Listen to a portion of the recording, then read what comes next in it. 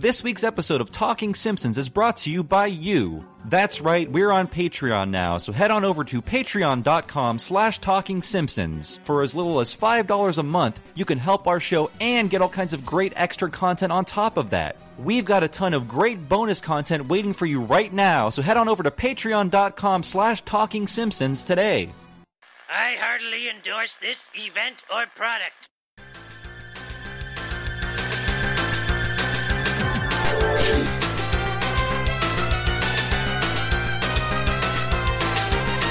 Ahoy, hoy, everybody! Welcome to Talking Simpsons, recorded live in Bunyan Country. I'm your host, Dear Ratboy, Bob Mackey, and this is the Laser Time Podcast Network's chronological exploration of The Simpsons. Who else is here with me today? Henry Gilbert, and I'm both a fairy and a queen. Oh.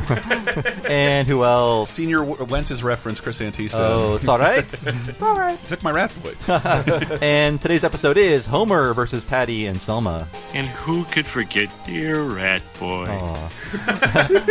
And today's episode aired on February 26, 1995, and as always, Chris will tell us what happened on this mythical day in real-world history.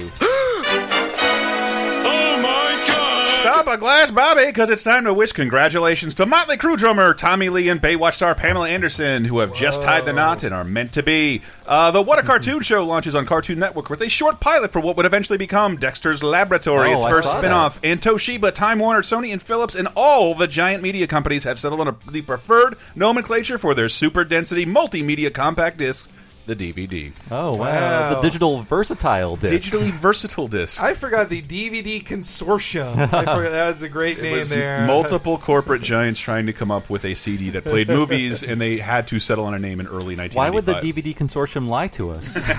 But good old Tommy Lee and Pam Anderson, like they're within days of this I saw a video airing, of the wedding. they're going to make a video. They're going to make quite a famous video. Like, his cock is crazy. Like, it's all right. Nuts. It's all right. No, come on. That's like at least 10 inches. Like, It's insanity, bro. Yeah, and I remember he's transfixed by it. He has mayhem right above on his stomach. So if you were to say be blowing him, like you were seeing mayhem just coming right at him. Test. It looks like a Mexican mural eulogy every time your tummy is getting blown. And it's also, we're going to talk a lot about Mr. Show in this episode, actually. But the Mr. Show Me Your Weenus joke, that was a parody of their sex tape. Look at my hard dick. Which people talked about. The joke was, if they sound, even though it is a man and a woman, it sounds like two gay guys talking. That's about right. Hey, show me your weenus. And wait, what was the middle one on that news thing between DVD and the Tommy Lee? Cartoon Network's the What a Cartoon Show. Show. If you want to hear us talk about Dexter and Gendy Tartakovsky, that's we talk a bit with Ian Jones-Quartey in our interview. It's bizarre to think about that. I don't think it's the first original Cartoon Network show, but it was Two Stupid Dogs, sort of. Yeah, but it was like aired on TNT as well. Yeah. But this is essentially a pilot program. It really was. It was secretly a pilot program, and Dexter was that should have been the first one. Powerpuff Girls, maybe. Before that short aired, they knew Dexter's Laboratory would be their first. It was easily the strongest of them. And Ian Jones-Quartey in an interview made a great point about it. He had a term for it. He called it Hanna-Barbanime, which he said it was like you get the action and fluid movement of anime, but with the flat character designs of Hanna-Barbera, and they somehow work together. And Seth MacFarlane's sort of prototype for Family Guy aired on the What a Cartoon Show. I forget what it's called, but it's basically Peter and a regular Ryan. schlub and a talking dog. Yes, and one is really stupid and one is very smart. And they have a Star Wars reference, and a woman gets beat up. It's all the filler. It's all the funny things for this. So when I say Mr. Show, that's because this episode is the first episode by Brent Forrester. Yes. Who would go on to be a writer for Mr. Show and also The American Office. But Arrested Development. Arrested Development. But his most famous scripts from the show, which he did with Dino Stamatopoulos, were The Audition and Pre-Tape Call-In Show. Can I use this chair, Henry? Can I use this chair? No, seriously. Can I use this chair? Yes.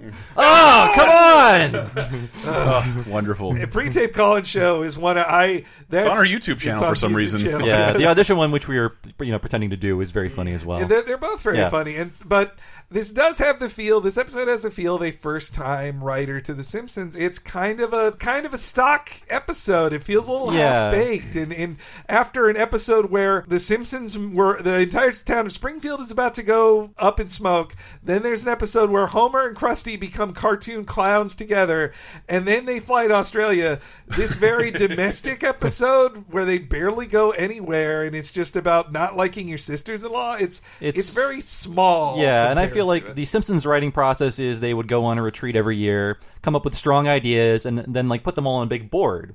I have a feeling these are the remaining ideas on a board at some point. Okay, Homer versus Patty and Selma, Bart, Ballet, and also Mel Brooks. Yeah, and also, as Oakley has told us, the new writers get the Marge episodes. This isn't exactly a Marge episode, but Patty and Selma are Marge adjacent. That is my takeaway about one. I think The Simpsons have the worst episode titles in the universe, so please just stick with Simpsons versus plot. Yeah, I agree.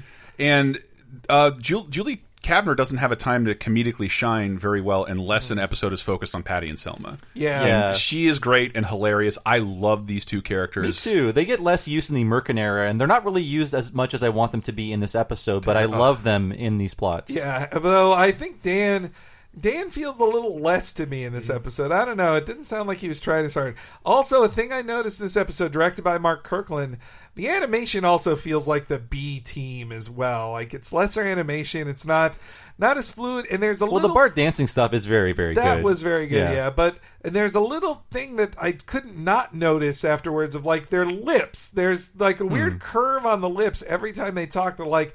It's not in the stock animation for other ones. I'll have to go back to that. I didn't notice. I wonder if this was given to a B team there or not. But I was just thinking of animation B teams because I read the Hollywood Reporter had this amazing oral history of the X-Men cartoon show, which basically pointed out like the reason it looked like dog shit is because Saban Entertainment didn't want to spend an extra penny on it that they had to. We actually have an article on LaserTimePodcast.com that shows you the original pilot, how awful it looked, and they had to redo it for syndication. Even though they didn't even want to spend that much money on it. There's also a story in there that the show was a huge success immediately, and then Haim Saban immediately cut $500 off the pay of every writer. Wow! Because he said, "Hey, if it's a big hit, you get all the name recognition from working on a hit. So I'll just pay you less." Man, what a slime! Yeah. So I like a lot of jokes in this episode, but I feel like what hurts it is that it uses a stock sitcom plot without subverting it in any way. The whole "you're going to be my slave," plot. Yeah, actually, they never because he's my butler. Exactly. I mean, they were calling attention to how hoary and awful that is, and they don't really do much with it in this episode. Also, the B plot is a real stock plot too, of like character discovers talent they never had before or after. The payoff is very Simpsons-y, though. That is Simpson-y. That is a subversion of a plot. They wouldn't end an episode of Home Improvement with one of the kids being beaten. Like that wouldn't happen. But the Homer thing is a kind of a subversion of isn't subverted all that much. Not really. The only subversion is that Homer is kind of that Homer learns nothing. That I guess that is the subversion. But this is unprecedented, but I think the opening pumpkin scene should get the line of the show. I think it's kind of the best. I like it a lot. That's the joke. Hey, Homer, how come you got money to burn? Or singe, anyway? Yeah, Homer, what's your secret investment? Take a guess. Pumpkins? Yeah, that's right, Barney. This year I invested in pumpkins. They've been going up the whole month of October. And I got a feeling they're going to peak right around January. And bang! That's when I'll cash in. To Homer! And the Sgt. Pepper was growing out of the middle of your back. Bon, you gotta unwrap the plastic before you smoke these.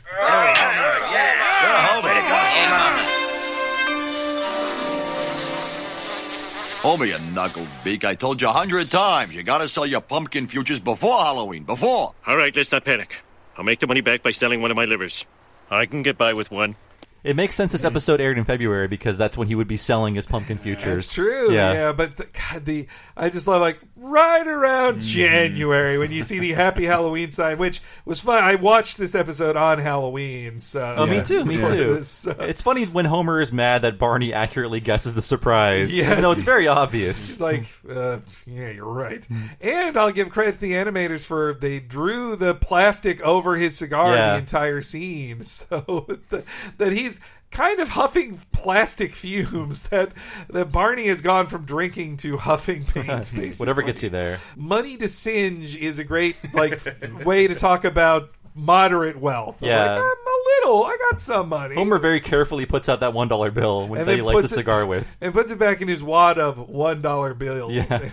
And yeah, I like Homer's got a different stockbroker now. I'm guessing the previous one from the Germans episode died. He was a very sickly man. Yes.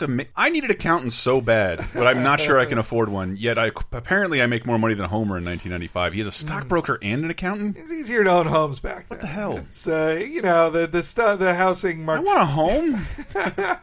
I think old Grimey would have the same complaints. No, I wish that liver joke, I wish he'd said, I can get by with 2 or whatever. The joke that Homer thinks he has, you don't have more than one. You have 1 liver. I think it would have been a funnier joke if he thought he had 3 livers or 4. If he'd said, I can get by with 3. That's funnier than I can get by with 1. It's still kind of like a too easy, stupid joke. No, there's 5 jokes in this episode. I'll get to them each at a time. I'm you could have done better. It's sort of a what's the number for 911 joke. Yeah. A very stock idiot joke you can write in about a second. Yeah. Yeah. And also we learned that apparently Homer eats lipstick. Yes. Which I love the squeaky sound of the teeth being cleaned. We had a deal. Your sisters don't come here after 6, and I stop eating your lipstick.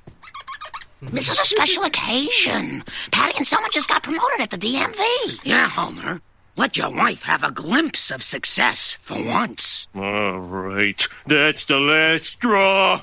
Time to take out the trash. But first, I'm going to have to ask you to leave.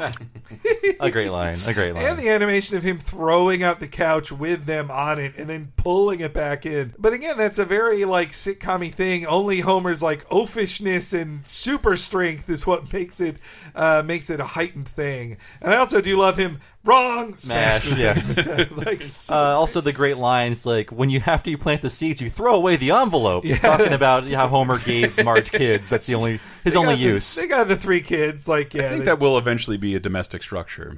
Looking forward to it. Femdom will go that far. I'm a giant liability for my girlfriend, and I don't want her to catch on.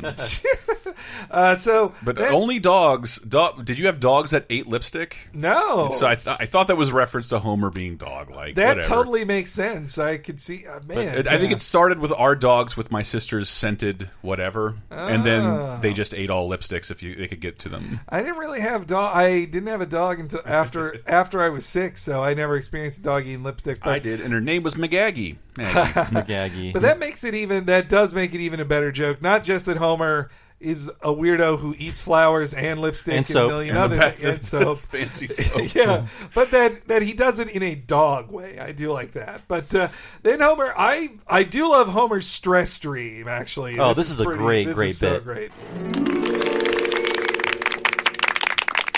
Congratulations, Mr. Simpson. This invention of yours has made us all rich, especially you. It's simple yet ingenious, and it fits right in the palm of your hand. Every person in America now owns one of these, and in many cases, 3 or 4. Could I just get a look at that? No, why would you need to see it? You're the genius who invented the product in question. But can I just... Now, don't worry. You'll get to see it just as soon as we unveil our new ad campaign. Let me see, out of the way! Homer, wake up! There's still a few minutes till our usual bedtime. No, my invention! I love how his dream is trying to screw him out of knowing anything. The product in question. Yeah, my dreams do that all the time. Yeah. Either I've written something or I came up with something that did well, and I could just never know quite what it was. No, I've had those dreams where I wake up, I'm like, that's the perfect idea for it. And then as I investigate the thought, I'm like, yeah, when I do the... Oh, no, that's a dumb idea. Why would I do that? It sounds like they're describing I could only think of the iPhone. It feels like an iPhone thing. It does. It would fit in the palm of your hand. It looks like an IED from Iraq. Yeah. Well, actually, what it looks like to me is a fidget cube. Yeah. Which are the cooler kids today with their fidget spinners. They need to get on the fidget cube. It looks like the Phantasm ball, actually. It's like a Bop It with no speaker. Yeah, the function of it definitely sounds like an iPhone, though, in function ways. And that changed everything. Some Americans own 3 or 4. And then Marge is that is a joke too. Her concern is that Homer fell asleep a few minutes before their normal bedtime. Straight into that, we have Homer's fantasy about his entire family, which I do love. All my money problems Money problems? Are we in some sort of fiduciary trouble? Oh, Marge, my loyal wife. Of course not. And Lisa, my little princess. And who could forget dear Rat Boy? Rat Boy, I resent that. Bart, I told you before, stop gnawing on the drywall.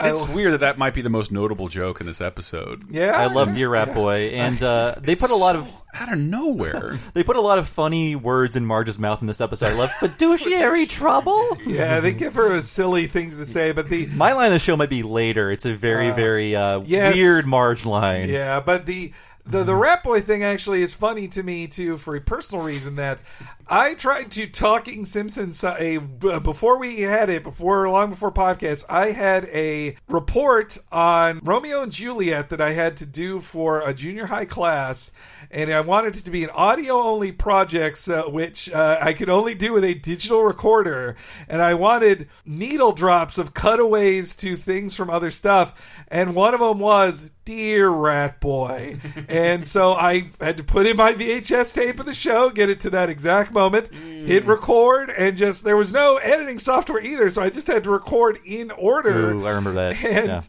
And my teacher did not get it and gave me like a C on it. Who in Romeo and Juliet was Dear Rat Boy? Tybalt, I think. Okay. The dude, the guy who gets killed in the middle, who loved his sister or something. I only remember the plot of it as regards to Tromeo and Juliet. So, I prefer Romeo plus Juliet. But in Tromeo and Juliet, they normalize incest. Oh, you're right. Is that Guardians of the Galaxy's James Gunn? It was. I think so. He wrote it. Yep. Yeah. Good time. That was one of their last really legit movies, I think. Legit is in quotes. Then they go straight to, it's something I don't like when they do in the editing, where they cut from Bart to Bart. But I guess it's really the only way to work. The ballet thing is completely and wholly separate from this. They never intersect at all. But I do like him saying, like, you're right, Milhouse. Fun is fun.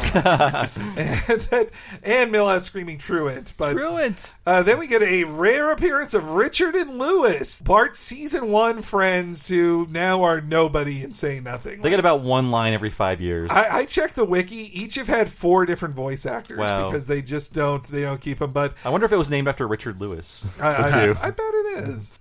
This gets uglier every year. Any sign of Bart and Milhouse? No. And if they don't get here soon, it'll be TS for them. I don't feel right. Did you hear that, Bart? That was a tardy bell. Truant, they'll all say. Who needs him? I can have fun all by myself.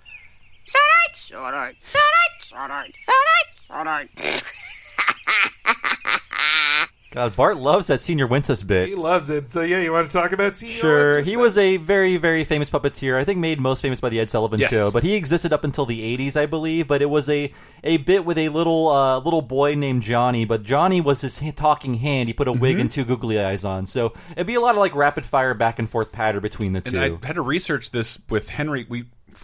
2 years ago, we did the definitive guide to Robin Williams' genie impressions. Oh, yes, yeah, he does that too in it. And I just want to mention that, yes, it's an obvious plug for that article. But I can't, I just looked at it, I was going to share it, I can't believe how many YouTube videos got flagged from that article. Like, who is copywriting Senior Wences and Walter Brennan footage? There's not a lot of Wences online, actually. There are very few clips, but it's funny, as you go forward in time, he's sort of an old man in the 60s. When he's doing the stuff in the 80s, it's like a withered old head, like, hello, my name is Johnny. And it's like just the saddest clips of Senior Wences are in color. Oh, yeah. Okay. Yeah. Let's see your son. No, Johnny, no. No. Why? It is very difficult. Easy? Yes. No. Very confusing music. Difficult. I say difficult? Yes. Very easy. I say very difficult, Johnny? Yes. I say difficult? Yes. Say difficult. Difficult. Louder. Difficult. Louder. Difficult. Louder. Difficult. Louder. Difficult. Good. Very difficult. For you, for me, very easy. There you go. Listen, we were all scarred by a war, people. That was very funny. I got a genuine laugh. Yeah, from it's cute. I find that puppet just grotesque, though. Yeah, I like how he hides his mouth moving. It's why the Simpsons were so important, not just comedy writing, but that was the first animated character on television. Not really. And obviously, South Park fans will know that as like Jennifer Lopez. Oh, you're right. Is exactly that. Taco somebody loves you.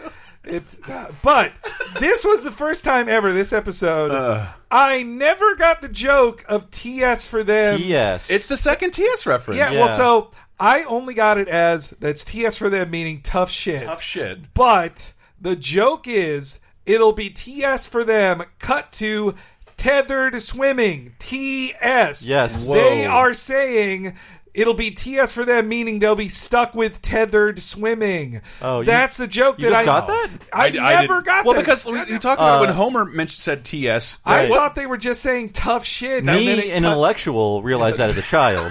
I never. This is when it clicked for me. I never got that. By the way, is how when we're texting one another, how we refer to this show. But it wasn't a saying in where I was from. It wasn't. Yeah. No. I think I asked my parents, but yeah, tethered swimming is real, and it's actually called that. It's not a sport. It's more for strength training. You wrap bands around yourself and you swim. You swim. It's mainly to punish servants, pretty much. But now they have those endless pools where you just swim against the current. That's happening. Okay. Yeah, that sounds like. I mean, that sounds like something CrossFit people do. But it was just this moment of like, that's why they cut to tethered swimming. I had no idea. What did you think it meant? What do you think the joke was? I just thought they were saying tough shit, and then they cut to I didn't get for tough no shit reason. until just now because it was referenced in a previous. Well, I think less of all of my co-hosts now. It wasn't a saying. Let's move on. Let's move on. Yes, yeah.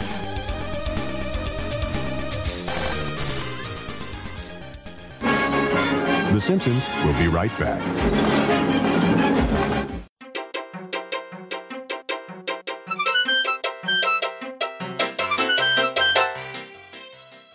Is this projection accurate? Is Talking Simpsons getting a live show? Yes! The answer is yes, everybody. Talking Simpsons is getting a very own live podcast recording. Where? At San Francisco Sketch Fest in good old San Francisco. When? January 28th, 5:30. How much are tickets? They're free. You just gotta claim yours first if you're gonna be going. Interested parties only. It's gonna be at the Piano Fight Bar in San Francisco, January 28th, 2018 at 5:30 p.m. We're gonna be doing a live podcast recording. More details to come on what we're going to be doing there soon, but be sure that it is going to be a gay old time at SF Sketchfest, and we are super honored to be there, and we can only do that thanks to the support of all of our people on Patreon. Just $5 a month gets you access to a ton of special things that you will only find there, including every episode of Talking Critic, a ton of exclusive interviews,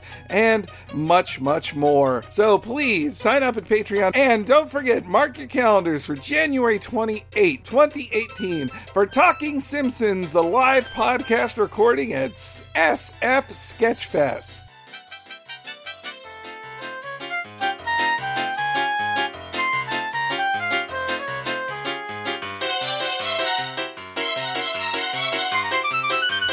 Hey, if you're listening to this during the week of Black Friday, maybe you should think about getting a gift for the Simpsons lover in your life, and I know the gift I would suggest. The t-shirt for Talking Simpsons. The Talking Simpsons t-shirt you can get for yourself. It's on Shirtsicle, and you can head to shirtsicle.com, or you can go to tiny.cc/talkingshirt and pick it up. It is a beautiful sky blue based on the design for Ion Springfield, done by our wonderful friend of the show, Nina Matsumoto. Just $19.99 will get you your own t-shirt, plus shipping and tax. And it ships somewhat internationally, so just because you're not in the United States doesn't mean you won't be able to get this shirt. Check it out for yourself at shirtsicle.com or tiny.cc/talkingshirt.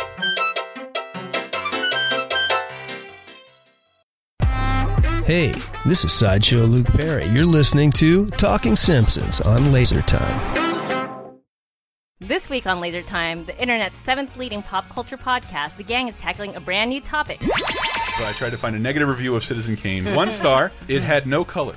It was utterly depressing. The camera angles were okay, but the acting really wasn't too good. All the actors were always interrupting themselves or each other, and it just didn't flow well in my mind. And this is my favorite line of all time. It's just like the Blair Witch Project. I mean, he's right. It's just like the Blair Witch Project.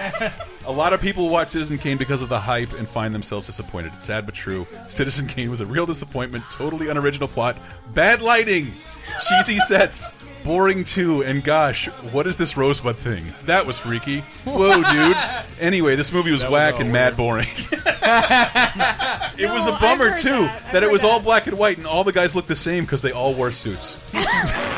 That's Laser Time. New every Monday on lasertimepodcast.com, iTunes, or wherever you get your podcasts.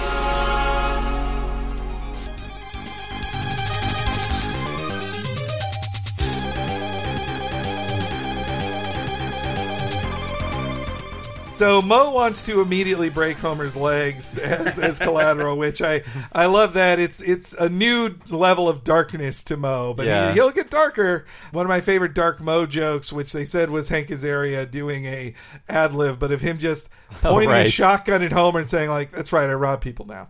I guess. But then Homer goes, also that they show Lisa in her hockey uniform when she signed up for it. So I think that I wonder if that is supposed to be continued continuity from Lisa on Ice. Actually, there's one thing I want to talk about. It's a very weird line from Skinner that is clearly ADR, and it's not funny. It's him saying, "Well, you should have gotten here earlier, Bart." There's no joke, but they clearly had rewritten what he was saying. Yeah, to make it just a statement of fact instead of...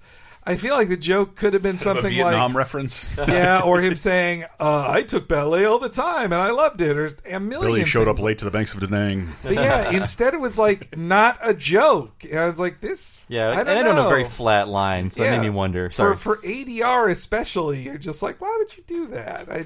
And though I do like Milhouse getting kicked by Nelson in his Taekwondo. And we talked, I don't know, we've talked before about like, I don't know, when April Richardson was on Laser Time, I talked about how I was so afraid of growing up and going into high school. And part of that was the idea of having to pick your own class. Like, I don't want to fucking be here anyway. Quit making me do research and deciding what I want to do. And it's just a little early for elementary school kids to... You had no choice at this age what classes you took. It was like all-purpose gym, basically. Yeah, like it's just gym. Yeah, but they can't... That's the thing. They're stuck with the age groups. They can't change. They have to give junior high and high school things to Bart and Lisa because they'll never be in junior high or high school. This is a weak episode, but I have to say this act break might be one of my favorites. I forgot how long it goes on. First off, I do like Homer's threatening bank guy of just like, well, I'm sorry, I've been pre-declined for all these credit cards. But he's kind of like a tough guy. Like, we'll go to the house next house with no numbers. Yeah, and Homer pushed the dog around like a vacuum. It's on his permanent record. This season, they did in the Merkin years. They did so many jokes of Homer laughs too long at something, but this is the ultimate version of it. You're my last chance. Bottom of the barrel, Hail Mary, long shot. Wish you would do it, but probably won't. Final resort to lend me money. We'll take care of you. Yes, care.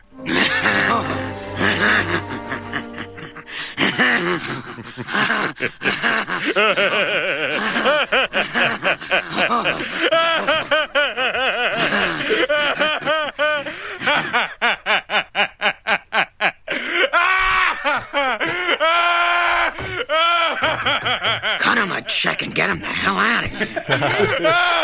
He's still laughing. I forgot how long it went on. For a second, I thought it cut after he starts laughing along with them, but no, they say get him out of here, and he still keeps laughing. Just cut him a check and get him the hell out of here. I forgot he even keeps laughing after that. What they're giving him can't be a small amount of money, like a mortgage payment. I wish I'd looked into this. What a normal mortgage payment in the is. Midwest, knowing what a mortgage payment is compared to my rent here is just like, well, that's 3 times less. Yeah, I would have owned a house by now. Probably. I had one in Florida, and it was $750 a month. Yeah, wow, I could absolutely afford that. I should buy a house and not here. Yeah, this is back when that could ruin the Simpsons family, though. One missed mortgage payment, and the house the house belongs to the bank. Well, remember that plot on Roseanne one year where they took out a second mortgage on their house to pay for something, to pay for his motorcycle shop. That's right. Yeah. And every failed business that Dan had. Every season he'd have a new one. So then they come back. I like Homer's satisfiedness of like, I'm going to tilt my chair like that. So, slanty. And those steaks are some pretty steaks. But yeah, then Patty and Selma come over and they let Homer know that they own him. And this euphemism doesn't work. I always thought that Siegfried and Roy have a very equal partnership. But it's a funny gag. This has been such a nice, peaceful dinner. It calls for a celebration. I'm going to make the most international coffee in the house. Montreal morn. All right, you had your fun. Now get lost. Our fun hasn't begun yet. Huh? We know something you don't want Marge to know. Now we own you, like Siegfried owns Roy. I'm sorry. All we have is Nescafe. I'm very, very sorry. Oh, Marge, you're just in time. Homer's getting ready to give us a foot rub. You are? No! I'm giving him a foot massage. At least let me have that. You can start with the corns. Then you can move on to Bunyan Country. A lot of jokes about Patty and Selma's feet. Yeah, The Simpsons. No, I would think in another episode they'd be disgusted at the idea of Homer touching their feet. Yeah. Like, they wouldn't want him, but I guess humiliating him is more interesting to them. They than not. enjoy Homer's obsequiousness, which we'll hear that word later. I do love the jokes about bad instant coffee. That was sort of a craze in the early 90s. The international coffees were just like crappy flavored coffees, but they weren't actual, brewing coffees. Okay. There's like powder you mix into hot water. Yeah, I didn't find any reference to this because it was my girlfriend made a Simpsons reference the other night, which is rare. The secret ingredient is salt. The continued joke that Marge is this like the most basic bitch cook in the universe. Yeah. I also Oregano. I love that the most international is French Canadian. Like that's Montreal morn. But there were those commercials in the 90s where it's like two women chatting over coffee. Like, what was that waiter's name? John Luke. Oh my God! Yes, exactly. Oh, I wish I'd pulled up that commercial. I forgot that. But I don't think anyone drinks that crap anymore. Yeah, that's right. Jean Luc. That was the Grey Poupon of coffees. The cafe. Rich, creamy tasting coffee with a hint of vanilla flavor. French Vanilla Cafe. I love this coffee. From General Foods International Coffees. I loved that waiter. Jean-Luc. Is Nescafe really bad? I'm not a coffee drinker. I mean, I don't drink any instant coffee because it's all shit, but it is like the lowest tier instant coffee. It's just like, yeah. Just love Marge's very, very sorry. I also love on the commentary, they bring up that Brad Bird loved the drawing of Homer with his like glued on smile. That's like, a great expression. It is so great that he's just trying to put on a brave face. And then we get our first of two guest stars on this, the better guest star who's actually playing a character, Susan Sarandon. Okay, steady, Bart. Taking ballet doesn't make you any less of a man.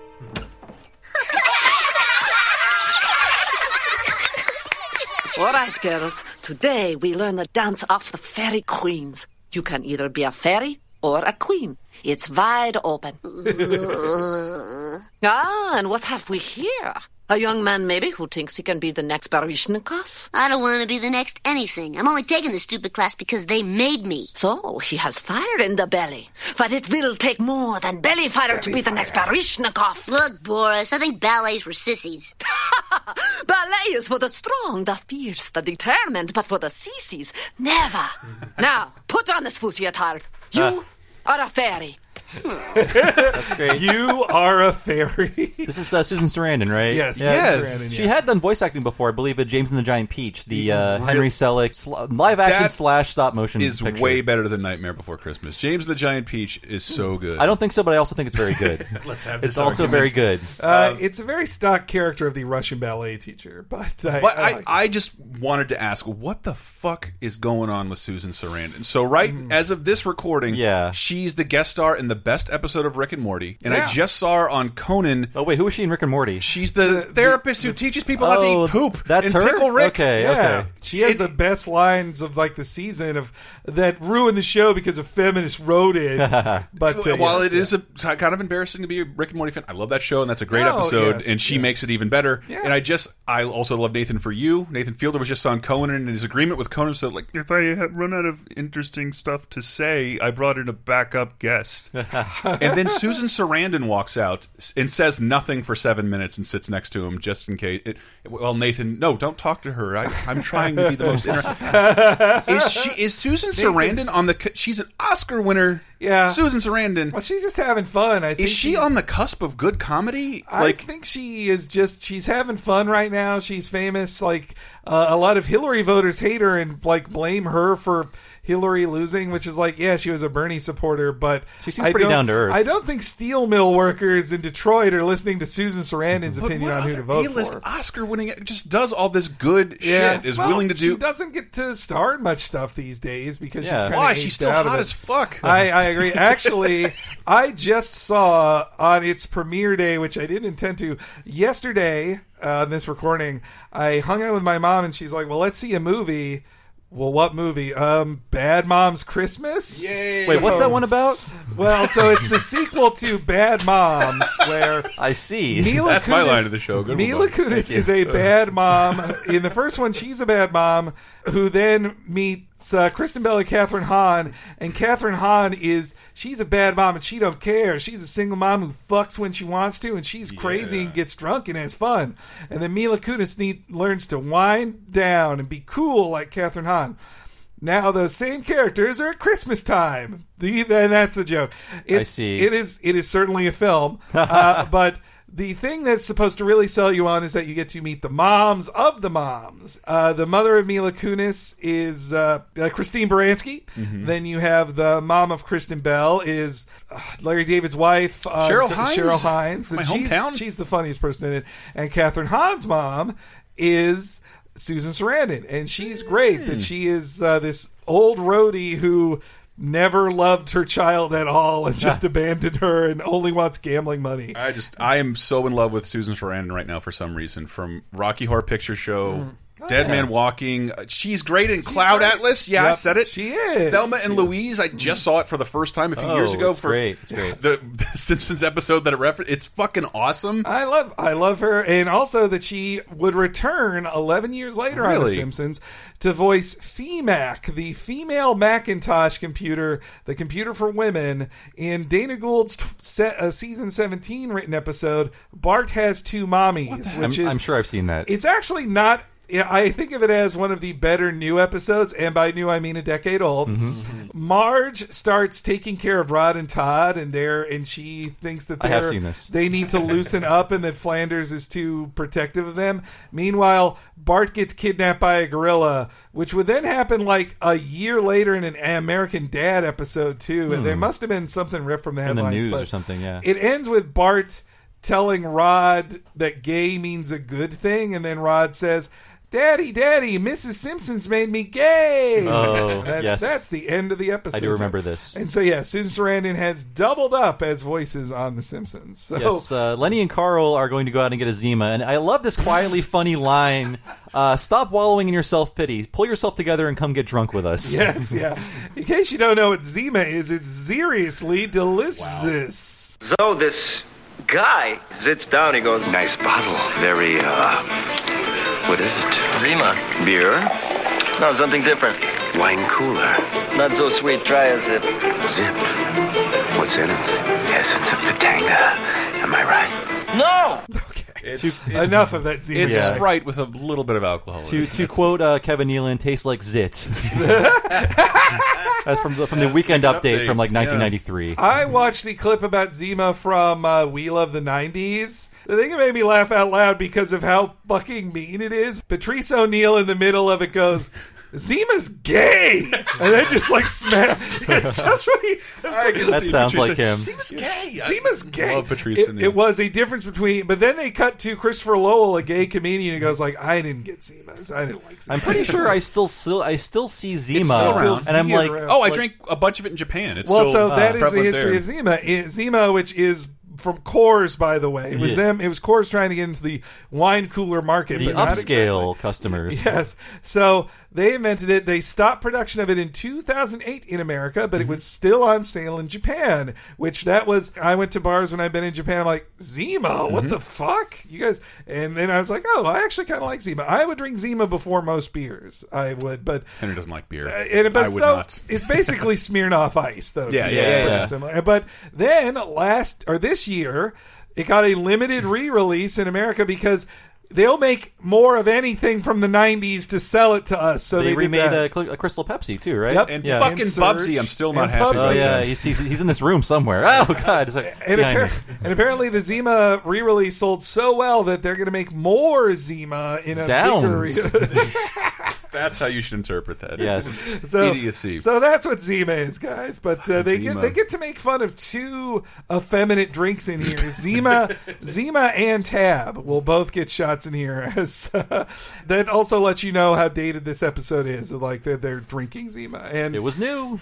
Oh, I love this line. It's too clever by half, but I love how clever it is, and that Homer, it flies right over his head. But yeah. Oh, sorry. I also did love that Sarandon's character couldn't think of another superhero after Batman, so he says, Magellan. Yeah. Actually, maybe this should be line of the show. Am I wrong? Or did it just get fatter in here? Request permission to slink by. Permission pending. First, light our cigarettes. But you're already smoking, You're really pushing it. Come on, Homer. You can't spell obsequious without I-O-U. I'll have to trust you on that. Well, Marge was always a good speller. Let's ask her. No! Don't tell Marge. I'll be good. It's almost too smart of Homer to think to burn the IOU while he's lighting the cigarettes, but obsequious does need the IOU in it to be spelled. And it means like overly servile. It's beautiful. And that's what Homer's being to Patty and Selma. He's being obsequious. It's so great that Homer's like, gonna have to take your word on that. That leads straight into Homer becoming a Hanna-Barbera dog. Does this have the great Marge line at the end? Okay. Just for that, you have to crawl around on the floor like the dog you are. But you... Yes, ma'am. Now say, I am Homer Simpson, the lowly dog. In a dog voice. I am Homer Run. Oh, good. Jump, Homer, jump. What's going on in here? Run. What's that paper? What paper?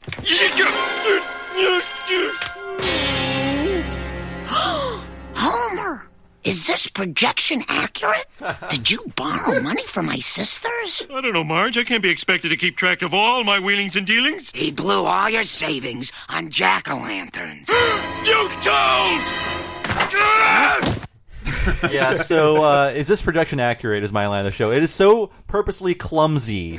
Here, I'll go for it. Please.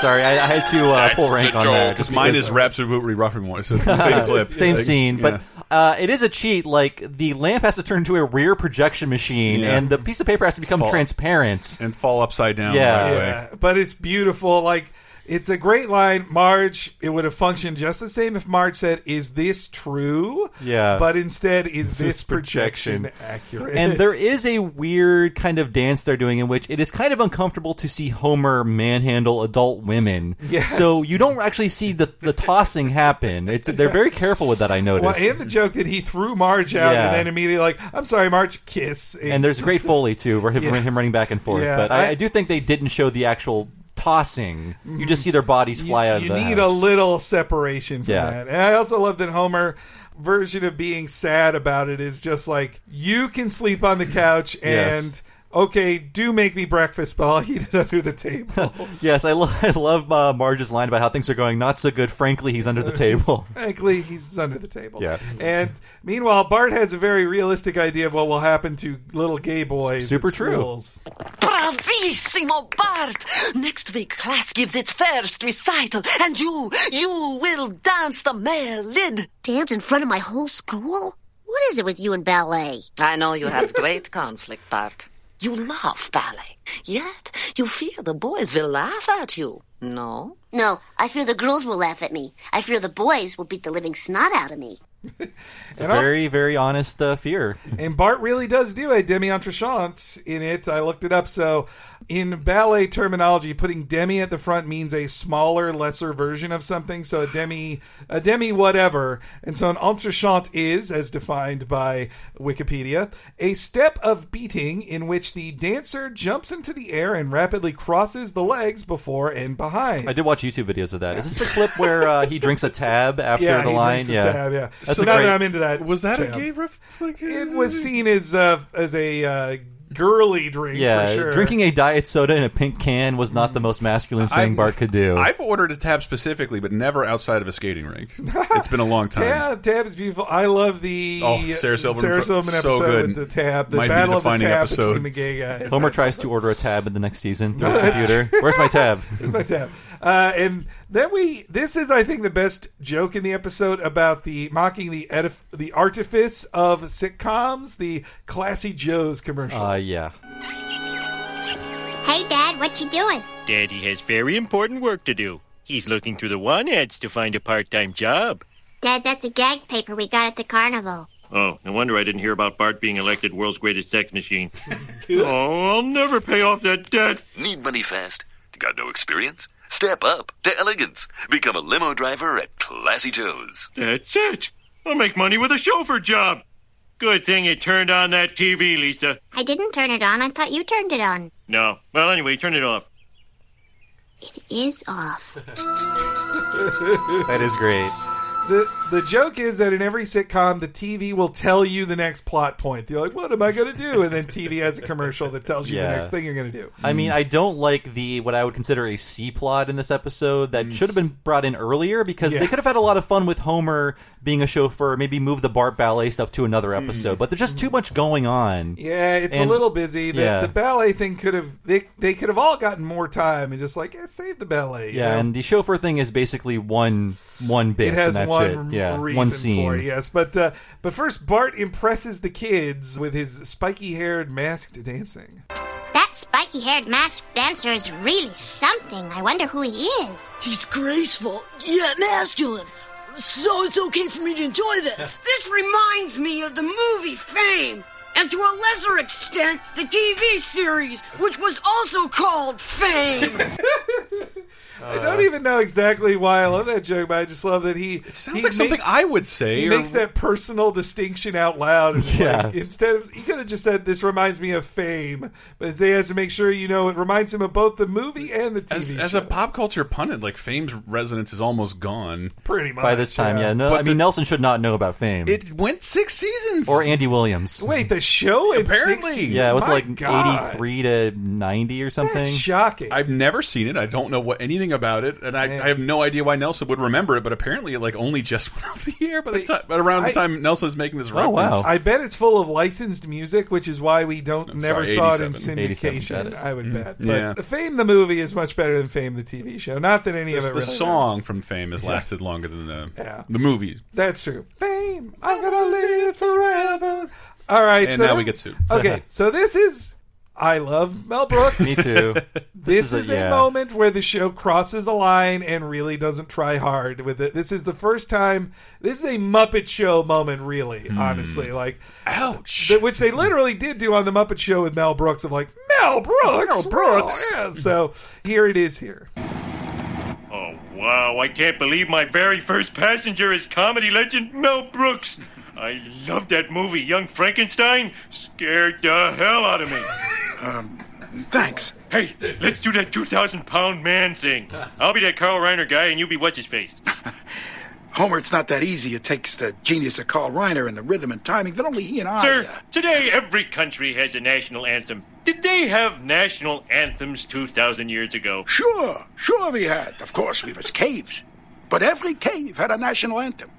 I'll never forget my cave's national anthem. What was that national anthem? Let them all go to hell except Cave 76. What's with the siren? I'd love that last part. Yes, I do like him saying it in his old man voice. And what's with the siren? And as a kid, I did not get this. This Same just seemed here. a No, giant I've never hold-up. heard of the 2,000-year-old man. First, let's hear the original 2,000-year-old man. Yeah, we should point out, I think Henry and I were talking, this is like an improv bit. They just sort of go back and forth with each other, and no recording of it's the same. Yeah. So they have some similar components. It's just Carl Reiner as the straight man soliciting old man memories from the 2,000-year-old man, and they were very popular, like bits they do on shows, they do on albums. This is from an animated version of it that they made in the 70s. Is it true that you are 2,000 years old? Oh, boy. Yes. You are it's hard to believe, sir, because in the history of man, nobody's ever lived more than 167 years, as the man from Peru would claim to be. But you claim to be 2,000. Yes, I'm not yet. I'll be 2000 October 16th. Wow. Yes, Carl Reiner and Mel Brooks are still hanging in there. Yeah, in their 90s. Still with us, crossing our Insanely. fingers. Yes, I believe Mel's in better shape from what I hear. Yeah, He's the only person from his era who's still funny. Yeah. His Mark Maron interview is an amazing one. Give it a listen from a couple of years ago. And he talks about how Carl Reiner's at about 80%. He makes fun of his best friend for being... He's still kind of there, right? Well, because in both their cases, both their wives have passed away, so they're just kind of hanging out all the time. Yeah, I thought Rob Reiner said they hang out every night. Yep. They eat dinner together all the time, watch all their television shows and movies together. It's really cute. Mel's keeping him active, which is real nice. And that Mel and Young Frankenstein. I love it. I could look. It's a good joke, but you could be scared by Young Frankenstein. I like Young Frankenstein. It is not as funny as everyone seems to think it is, but it is hyper authentic to the Universal monster movies that it's sending up.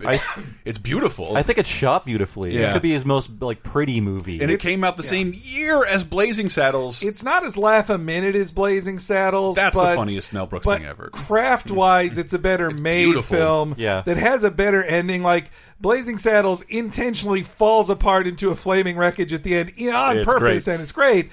But as a story told, and also as a parody of a thing, one is a parody of a Western, one's a parody of horror, it works better as a parody too. And Gene Wilder is better in Young Frankenstein too. For sure. My grandfather's ideas were doo-doo! But I remember watching it as a kid, and it's dark, spooky, and Gene Wilder is constantly screaming. He's always screaming.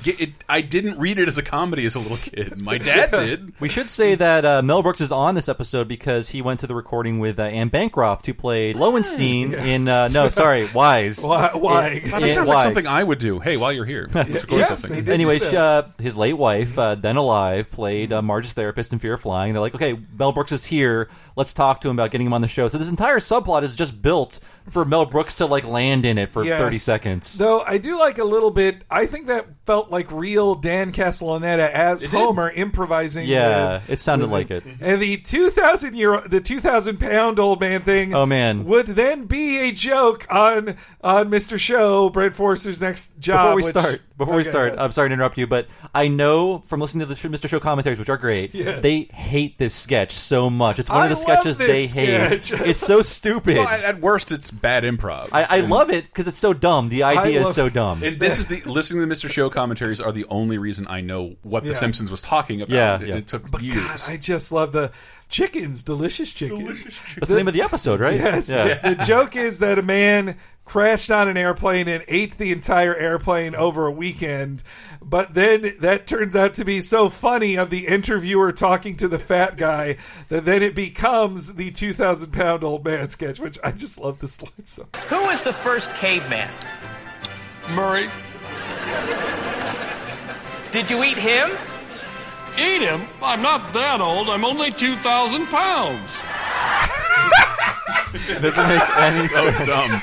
It doesn't make any sense. That's why I love it. I'm not that old. I'm only 2,000 pounds. Jesus, I love you, Mr. Show. Oh God, I love that. 2,000-pound old man. And I also think the joke is that Homer gives him a terrible setup. That all these countries have national anthem these days. No, they don't. It's not a new thing to have national anthem. So then we get to Mel Brooks Part 2, where Homer gets caught without a chauffeur's license, which in today's day and age of Uber and Lyft is such a it's one of the most dated things in this episode. It's almost cruel we force immigrants to get a chauffeur's license before they can get an iPhone. Now chauffeurs rule the world, as TV's Frank once predicted. Chauffeur's license, eh? Mel, buckle your Borscht belt! Since you're trying to make a getaway in Park, I'm guessing you don't have a license. Better head down to the DMV. These two broads will help you out. Wow. Officer, this man is making me a little edgy. Could you please give me a ride to the airport? Hey, you're Mel Brooks. Sure, I'll give you a ride. Oh, thank you. On the way, we can do that $2,000 man thing. You be Carl Reiner, and I'll be Police Chief Wiggum. Listen, why don't you play Carl Reiner and let me play Police Chief Wiggum? I hate Carl Reiner. That's a cute joke. Obviously, he loves Carl Reiner. But this was hearing it in audio is when I got the Homer is continually screaming throughout the rest of that exchange. It actually reminds me of a future episode, The Blunder Years, in which Homer remembers a horrifying event from his childhood, and he spends the entire day screaming, just like in that clip. That was funny, but that whole episode, it's that Burns only employs Smithers because his father died while working for him. In his corpse chute. No, Innocence Tube. That was a good line. That's true. But it's a funny episode. It was really a Stephen King parody. It really was. Really. Yeah, so then Bart's skill as a dancer, which was never returned again, impresses everybody, and then he gives the end of a sitcom speech, but reality sets in. Go ahead and laugh, but I took a chance and did something I wanted to do, and if that makes me a sissy, well then, I guess I'm a sissy. He's a sissy! Let's rush him! Uh-oh. Bart, use the ballet. Leap like you've never leapt before.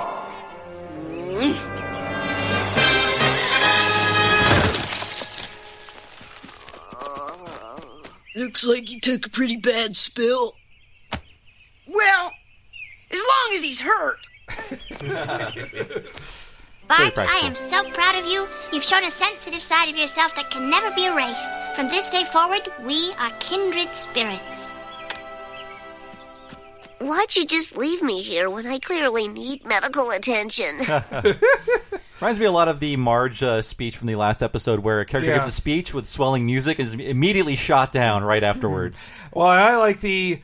Why would a bully learn a lesson when they're like, then if I'm gay, I guess I'm gay. He's gay, beat him up! As long as he's hurt. Yeah. It just made...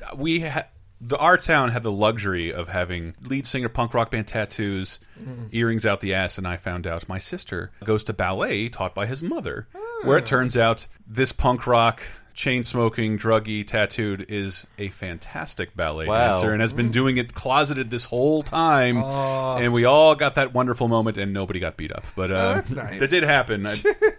But poor Bart that they all just dances like girls. And a second subversion of sitcom moment is that you think it's a sweet moment of Lisa appreciating him. He's like, I'm in pain. I need really help. Yeah. And lastly, though, I think it was a little beneath Simpsons to do such a big Star Wars reference. That was a bit lame.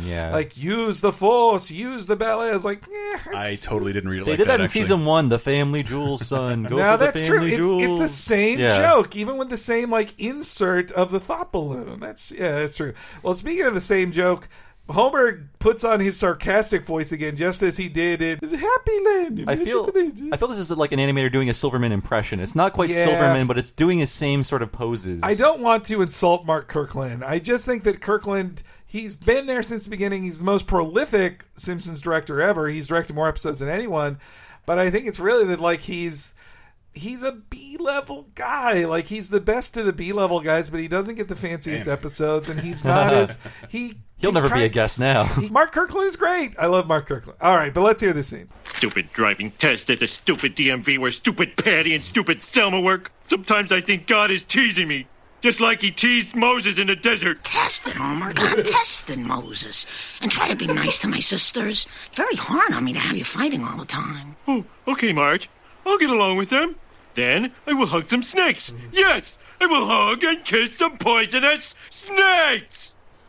Now that's sarcasm. I like that little tag. I like that he's proud of it. Yeah. That's good. Like, now that's sarcasm. They have a fun battle of the points in the car. Being a jerk, minus a million points. Minus a million points for you. Yeah, I think Homer in general is so, they didn't even need to weigh against him. He's like, he's going to fail. Homer sucks at everything. Yeah, he's not going to pass the test. Especially Homer, when he's angry. Yes, an angry Homer doing a written test for something, he's going to fail. They didn't need to say oh, he only filled it in a bubble half the way. They could, though, when they smoke in Celebration, there shouldn't be an ashtray in the DMV if it's illegal to smoke in the DMV. It's their personal ashtray. They break it out. I'd like to imagine they bring it with them. Yeah. I was just reminded, because we did a Halloween viewing of Chopping Mall, and it's just like my mall. It's 1987. There's ashtrays bolted to every wall, every space. There's ashtrays. Oh yeah, and a cigarette machine. Our mall on the second floor didn't have ashtrays bolted to the walls. The rail overlooking the first story was a trough, one long trough of cigarette ash and butts. And it's just it's astonishing. I don't know if cigarettes were banned from. I have to imagine before I was born that happened. It took a long time. My parents both work for the state. I don't remember seeing anyone smoking in those offices, but you could smoke pretty much anywhere else. I worked at a state college campus in the dean's office where all the furniture was from the 70s, and every piece of furniture had an ashtray-sized hole drilled into it. So it's like, if you're going to smoke, there's an ashtray literally on every armchair. You can find some arcade cabinets that just have ashtray holders built inside of them. It's funny that at that same Halloween party at our friend's house, they bought a McDonald's branded ashtray from the 70s, and it's beautiful. It's a beautiful when glass I worked ashtray. there, I think they're using it for the. When I worked there, this exact cigarettes. time, our McDonald's had smoking sections. Oh yeah. My grandma smoked. We were always in the smoking section. Yeah. Well, so that's why I think this. I love this joke, but one, their boss is such a stock butch mean lady character. They do nothing with her. The sanctimoniousness against cigarette smokers in this feels like written by cigarette smokers in the 90s who are just they say I can't smoke anywhere. I'm an oppressed person. I interpret it as L.A. was on the forefront of fuck cigarettes and people who smoke. My word is eczema, not emphysema. That's exactly what I was thinking. That is perfect. The funny thing is they're smoking because the stamping fail on the test gives them orgasms. They're orgasmically saying, and they need to smoke afterwards. This is great by Julie. Ladies, please don't tell me you're smoking in a government building. Because that is precisely the kind of infraction that can cost a couple of sisters their promotion. Yeah. Whoa. What? She. What are you talking about? She. Who's what? She. What? This? Well, come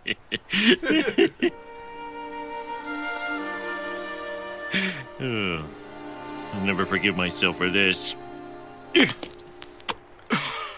a minute. Those are yours, sir? Yes. I am in flavor country. Both of them? It's a big country. Ladies, I apologize. And you, sir, are worse than Hitler. I love Dan's non-committed reading of those lines. It's a big country. It's a big country. Are those yours? Yes. But that ending that would have been in Home Improvement or Everybody Loves Raymond, the moment of saving. It's just a little drama type thing at the end. But I do love that for 10 seconds, Julie Kavner as two different characters has to hem and haw what's this? What? Her? She? Huh? What? And that joke would have worked the same in 5 seconds, but then they doubled it up it's so beautiful. Yeah, I love the Patty and Selma voices. They're great. Yes, yeah. But Homer saves them, and that's when they get to see the great Homer that they never see, and they then learn their lesson. And it's also, I got to point out, because at this time, I'm smoking Marlboro cigarettes. Ooh. Flavor Country is a 30-year marketing campaign that this is the one thing we're too young to remember, because that's what the commercial said. Welcome to Flavor Country. I'm familiar with Alive with Pleasure, Newport. I'd walk a mile for a camel. But anything slim for me. That's my. But yes, it's a reference to Marlboro cigarettes marketing campaign, which was that was illegal at this point. Do you think cigarettes will end in our lifetime? Yes. I think so. As he takes a long draw from his candy flavored vape. No, everybody's going to have their magic wand for their vaping. Well, that's fine. I see Patty and Selma as more like Virginia Slims ladies. There's going to be Patty and Selma vape plot on an episode. There's got to be, It's eventually. Yeah. The free idea, Simpsons writers, if you're listening. This tastes like cotton candy. I bet Al Jean would love that. It's ripped from the headline. There's a party in my mouth and everyone's invited. find it. But yeah, I do like this ending. Just that it reminds me of Homie the Clown. They're just like, we got 20 seconds. Like, let's just speed this up. And like they literally speed away from the ending. And I love the shot of Patty Summer just standing there, just like kind of flummoxed. Like, well, okay. I do love that. I'm speechless. You just saved our hides. Please, on top of everything else, don't make me picture your hides. It's a wonderful thing you did for my sisters. I didn't do it for them. I did it for you, Marge. I'd kill for you. Please ask me to kill for you. No, homie. You see, this is the stuff I've been telling you about that you never see. We're sorry. If there's anything we can do to make it up... Call off the debt? Or say we could let you pass your driver's test. Call off the debt? Well... Debt's off. Let's go, Marge. I just the look on their faces, like, which that cost them like at least $1,000. Yeah, they still wanted him to pay them back. They're like, no, you're supposed to pay me back. My adult brain was just swimming in this. Like, did he just agree to not pay them up to $1,000? However, a promotion is worth that over time. They owe him that, in the end, I guess the slavery was came at a cost too. Yeah, so. He got to let them keep their promotions, and so they made more money than that, so that's fine. But I just love that he takes, that's over. Let's go. Like, he takes their brief consideration as, like the go flag. Like, yes, it's on, go. Because it had to end at that point. No, Marge would have intervened, but Homer saved him. Yes, we're saved from all that, and we got a joke instead. Yeah, you get a joke instead, which is good. There should have been more. This episode just has like 5 or 6 moments where like you guys could have wrote something better. Like, I'm used to you guys trying harder. Like that. I didn't mention before, but the ballet sign of like the T is silent. Like, you guys could have had a funnier. Yeah, there are better Simpsons signs. But for as weak as this episode is, how structurally uneven it is, there are some like amazing jokes that come out of it, just because you can't avoid having those in this era of the Simpsons. So the plot as a whole does not hold together. I wish it would have been like A and B, or just maybe A, but it's like A, B, and C. Yeah, and then also the most tacked on, like the beginning of, they'd had guest stars play themselves in a similar fashion, like Tony Bennett, but that was good to see you. The joke was he was there, yeah. But meanwhile, in this, it's like, wow, I can't believe Mel Brooks is in Springfield. It's same like, whoa, Lady Gaga. Yeah, exactly. It's always, she's my immediate one. Linda Ronstadt. It's a Muppet Show moment, which I say this as a huge nerd for the Muppet Show. I love the Muppet Show. Wow, Bernadette Peters, are you going to help me with my problems? Those moments are great, but you think The Simpsons is better than that. They are usually better than that with finding a funny thing to do with a guest voice. So, yeah. And they did with Susan Sarandon. Yes, so I think we set our piece on this episode. Thanks for listening, everybody. I've been your host, Bob Mackey. You can find me on Twitter as Bob Servo. My other podcast is Retronauts. Every Monday, it's a classic gaming podcast. Look for it at retronauts.com or search for Retronauts in your podcast machine. We've been doing this for over 11 years now, so you might have heard of us. If not, we have to have talked about something you're into, so please look us up on the internet. Talking Simpsons is pretty great, but wouldn't it be better if you could hear it a week early and without ads and then with a ton of extra stuff? That's all on Patreon.com/Talking Simpsons, where for $5 a month or more, you could get access to that, plus the exclusive Talking Critic show where we go through every episode of The Critic, our multiple season wrap-ups, the first season of Talking Simpsons, and interviews with so many cool people, including former executive producer Bill Oakley and creator of OKKO, Ian Jones-Quartey. We have tons of cool interviews on there. You should definitely check out patreon.com/Talking Simpsons. And as long as you're listening here, maybe tell your friends to resubscribe or just to talk about how awesome this is. And also, a new iTunes review, it couldn't hurt. Couldn't hurt. I became the 2,000-year-old man there. That goes triple true for Laser Time in the whole fucking network. God damn it. I believe Henry just joined us for an episode about dark Disney park deaths. Yeah, and 4, baby. Yeah, we also have 30-20-10, which looks back 30-20 and 10. A really good way to revisit a bunch of stuff you may or may not like. It's a fun ADD pop culture show, and Video Game Apocalypse every Friday. Looking at a video game feature about the entire medium of games with a look at some new releases and news. Pretty fun. Thank you so much for listening. We'll be back next week with A Star Is Burns, a controversial crossover episode. Goodness. See you then.